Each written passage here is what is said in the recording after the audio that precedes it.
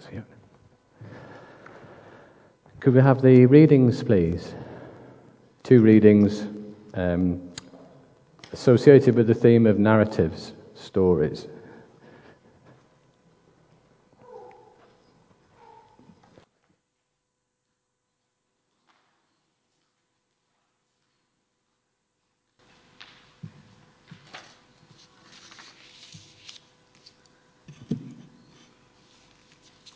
First reading is from John 1, verses 1 to 5 and then 9 to 13. In the beginning was the Word, and the Word was with God, and the Word was God. He was with God in the beginning. Through him all things were made. Without him nothing was made that has been made. In him was life, and that life was the light of all mankind. The light shines in the darkness, and the darkness has not overcome it. The true light that gives light to everyone was coming into the world. He was in the world, and though the world was made through him, the world did not recognize him. He came to that which was his own, but his own did not receive him. Yet to all who did receive him, to those who believed in his name, he gave the right to become children of God. Children born not of natural descent, nor of human decision or a husband's will, but born of God. Amen.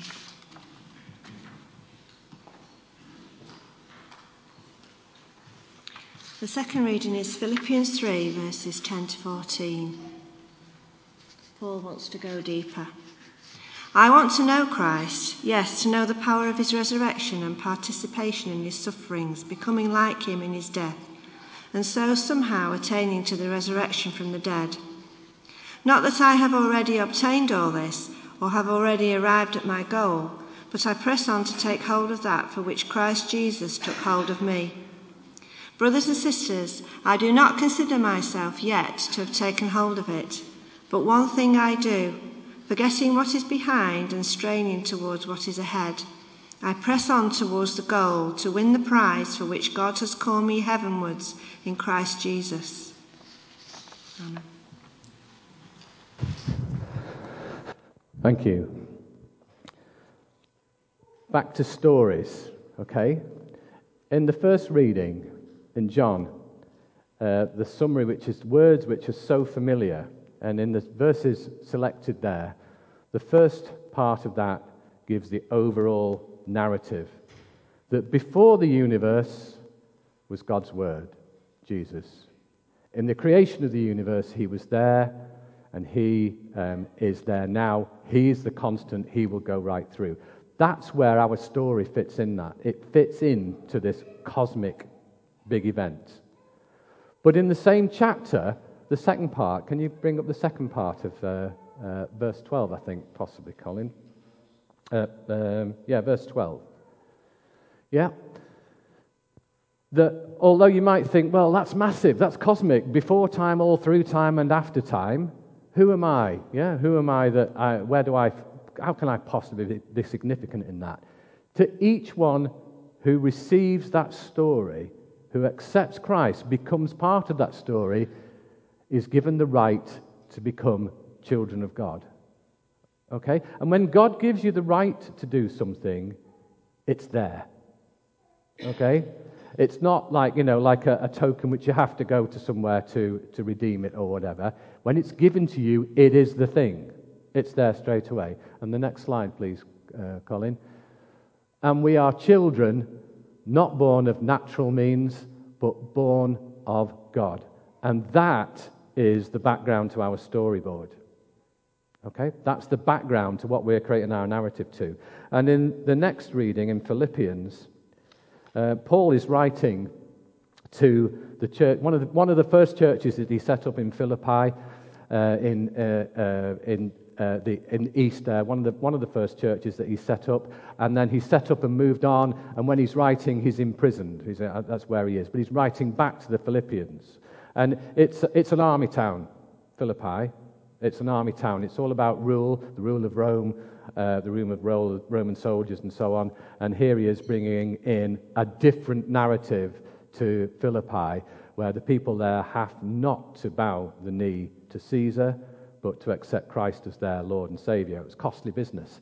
And in Philippians, what Paul does, which is not what he does in many of his other letters, he actually sets out the story of Jesus and says to the Philippians, this is your example to live your life. That Jesus' life story of being born, living a life, gaining, maturing, having a ministry, suffering, because we all will go through suffering of some kind, and resurrection, that is Jesus' story. That is your narrative as well. Model yourself on that. And he says, Paul says, because one of the things that's happened in Philippi is that there have been some alternative teachings creeping in. People are actually saying, do you know what, I'll dilute this gospel a bit, I'll pollute this gospel a bit, I'll change it, I'll add a bit of stuff into it and all that. Paul's saying, if you find it too difficult to sort out the wheat from the chaff, to understand, then look at my life as an example, not because I'm great, but because of what Christ has done for me, and he will do the same for you. And that's the point of this. And if we look at verse 12 in the Philippians passage, everything that Paul's been through, by the time he's writing this back to Philippi, he's been through a lot. He really knows Christ. He's been through an awful lot of stuff. And yeah, you'd think, okay, I've got it sorted. You'd think that Paul would be one of the people who actually says, I know what my life story is. For me to live is Christ, to die is gain. Yeah? I can summarize that. And yet he still writes this. Not that I've already obtained all this or I've already arrived. I press on.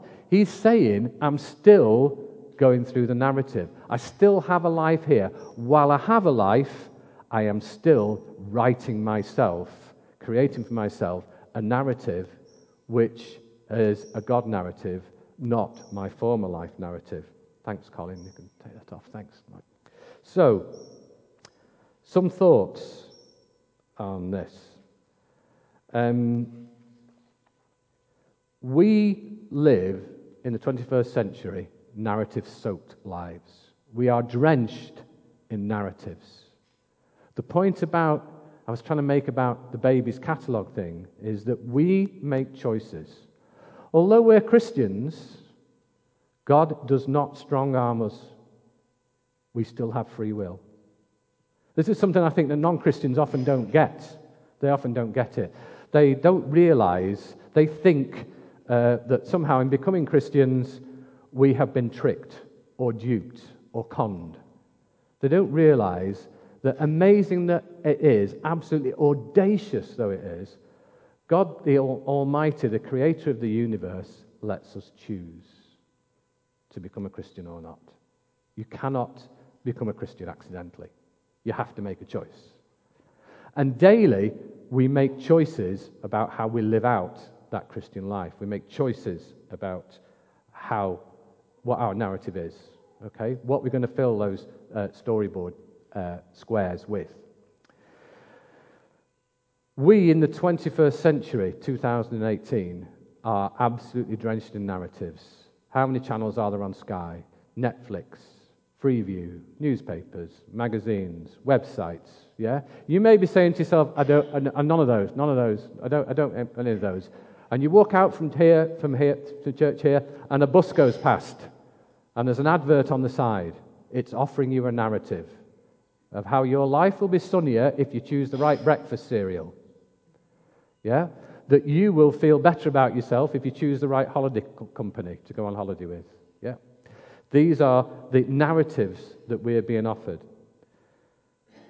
The ones that we need to pick on are Christian narrative, God's narratives for us, and we'll find them in the Bible, and we'll find them in fellowship with each other, and we'll find them in worship songs, and we'll find them in corporate prayer and personal prayer, and the myriad ways which God's Spirit speaks to us as we move through life. And really, if I do nothing else today other than give you a thought to say, actually, out of everything that comes to me, I make choices. I make choices to have more of this and less of this. And that's what will feed our narratives. Some thoughts just to end. Your narrative with God is unique. The gospel's the same for us all.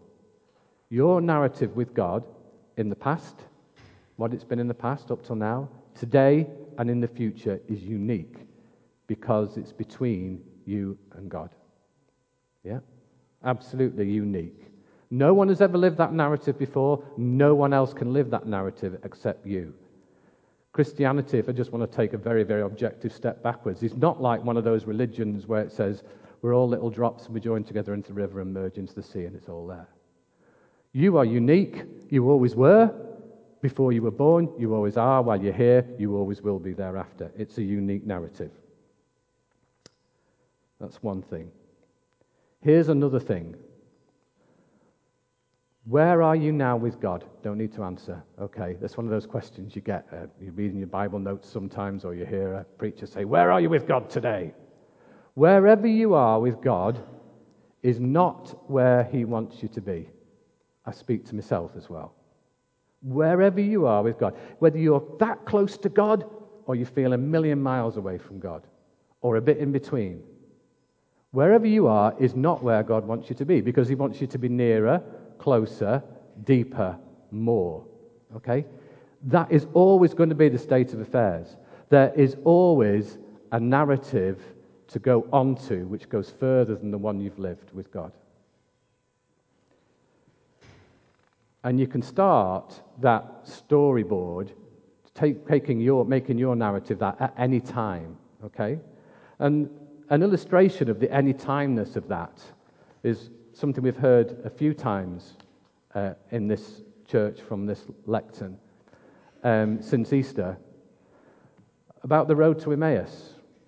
Okay? If you remember the story of the road to Emmaus, there were two disciples, two friends of Christ, walking away from Jerusalem to Emmaus, on the way to Emmaus.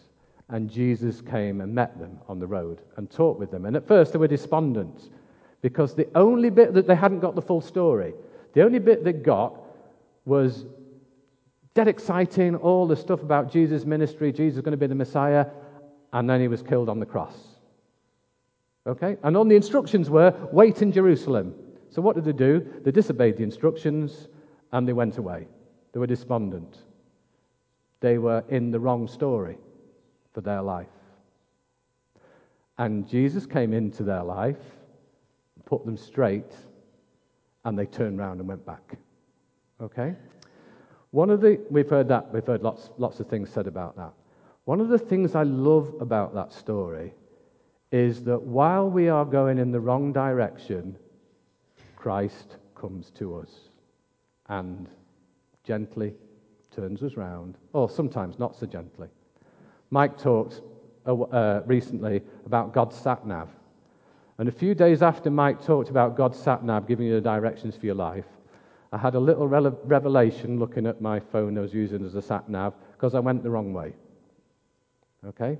I went the wrong way. Now, in many walks of life, if you're going the wrong way, you have to, first of all, know you're going the wrong way.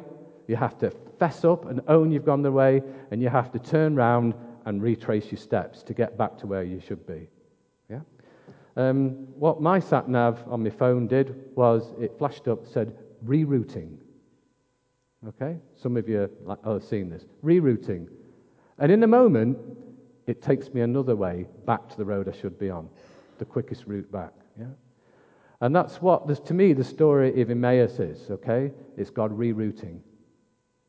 They were in the wrong narrative, they got it wrong, God rerouted them, got them back to where they should be. The quickest way back is God's sat-nav. Last of all, I just want to give you, very last of all, I want to give you an example from when I was teaching students to make narratives. And the assignment was a very simple assignment for students. It was basically a skills learning thing. Yeah? So when you're learning skills, You don't want to concentrate lots on researching content and things like that. So you give the student, it's just an exercise, not a long assignment, it's just a short assignment, quick and simple, supposed to be enjoyable. You give them an assignment which is based on the thing that they know best. So they don't need any research. What's the thing you know best? Yourself. Okay? So the assignment was just to make a short piece of audio narrative, something about yourself, some aspect of your life, your story. And I gave them some parameters, so they weren't just, they did actually know what to do. And I got a knock on the office door, and one of my good students came in and said, "Can I have a word with you? I'm stuck with this assignment." We'll call the student Chris, because that's his name. And Chris came in and said, "I don't know where to go. I don't know where to go. You've given me this assignment. I can't make head and tail of it." So I said, "It's really simple, Chris. It's really, really simple. It's just about you. It's just about you and what you do and what matters to you and what you value. What do you do in life?" He said, "I do nothing. I don't do anything." I said, "What do you mean you don't do anything?" He said, "Well, you must do something. You're here at university. You must have come through school and college, and you must have done some things, and you must have hobbies and interests. What kind of music do you like? What do you do in your spare time?" He said, "Well, I don't do anything really. I don't do whitewater rafting or canoeing or rock climbing. I don't go abseiling. I'm not in any of the university teams. I don't do anything." So just tell me what's in your life. He said, "Well, nothing really. At weekend, I go home on the train to Leeds, and I go cycling with my girlfriend." Well, there you go. Yeah. And the point was, and that's what he meant. That's what he went and made his piece of audio about. He made his piece of narrative about going back home to Leeds at weekend on the train and planning a cycle and going on a bike ride. It turns out he also did loads of other things and became one of the experts on the country's experts on motorways and the history of motorways. But that's another story. But the point was, it was so familiar to him, he couldn't see it. And it's often the case, it's so familiar to us, we can't see it. We hear the Christian message, we hear the Christian stories, we hear the gospel, we come to church, we pray, we do all that. It's so familiar to us, we don't see it. And that's, I think, there's lots of ways to actually get over that. But the first thing is be aware of it.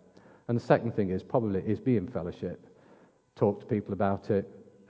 Talk to people formally, informally, over a cup of tea, in a house group or whatever, because that can really illuminate actually where you are and can help you construct further narratives. Quick prayer, okay? And then we'll have our final songs, if we may. Father, thank you that we don't live our lives just tossed from pillar to post by the vagaries of whatever comes our way. Thank you that we don't have to take on board the stories that advertisers and media companies and books and authors and leaders tell us about ourselves. Teach us, Lord, what your life narrative is for us. And may you find us always willing to be seeking what that is and following the directions you give us. Amen.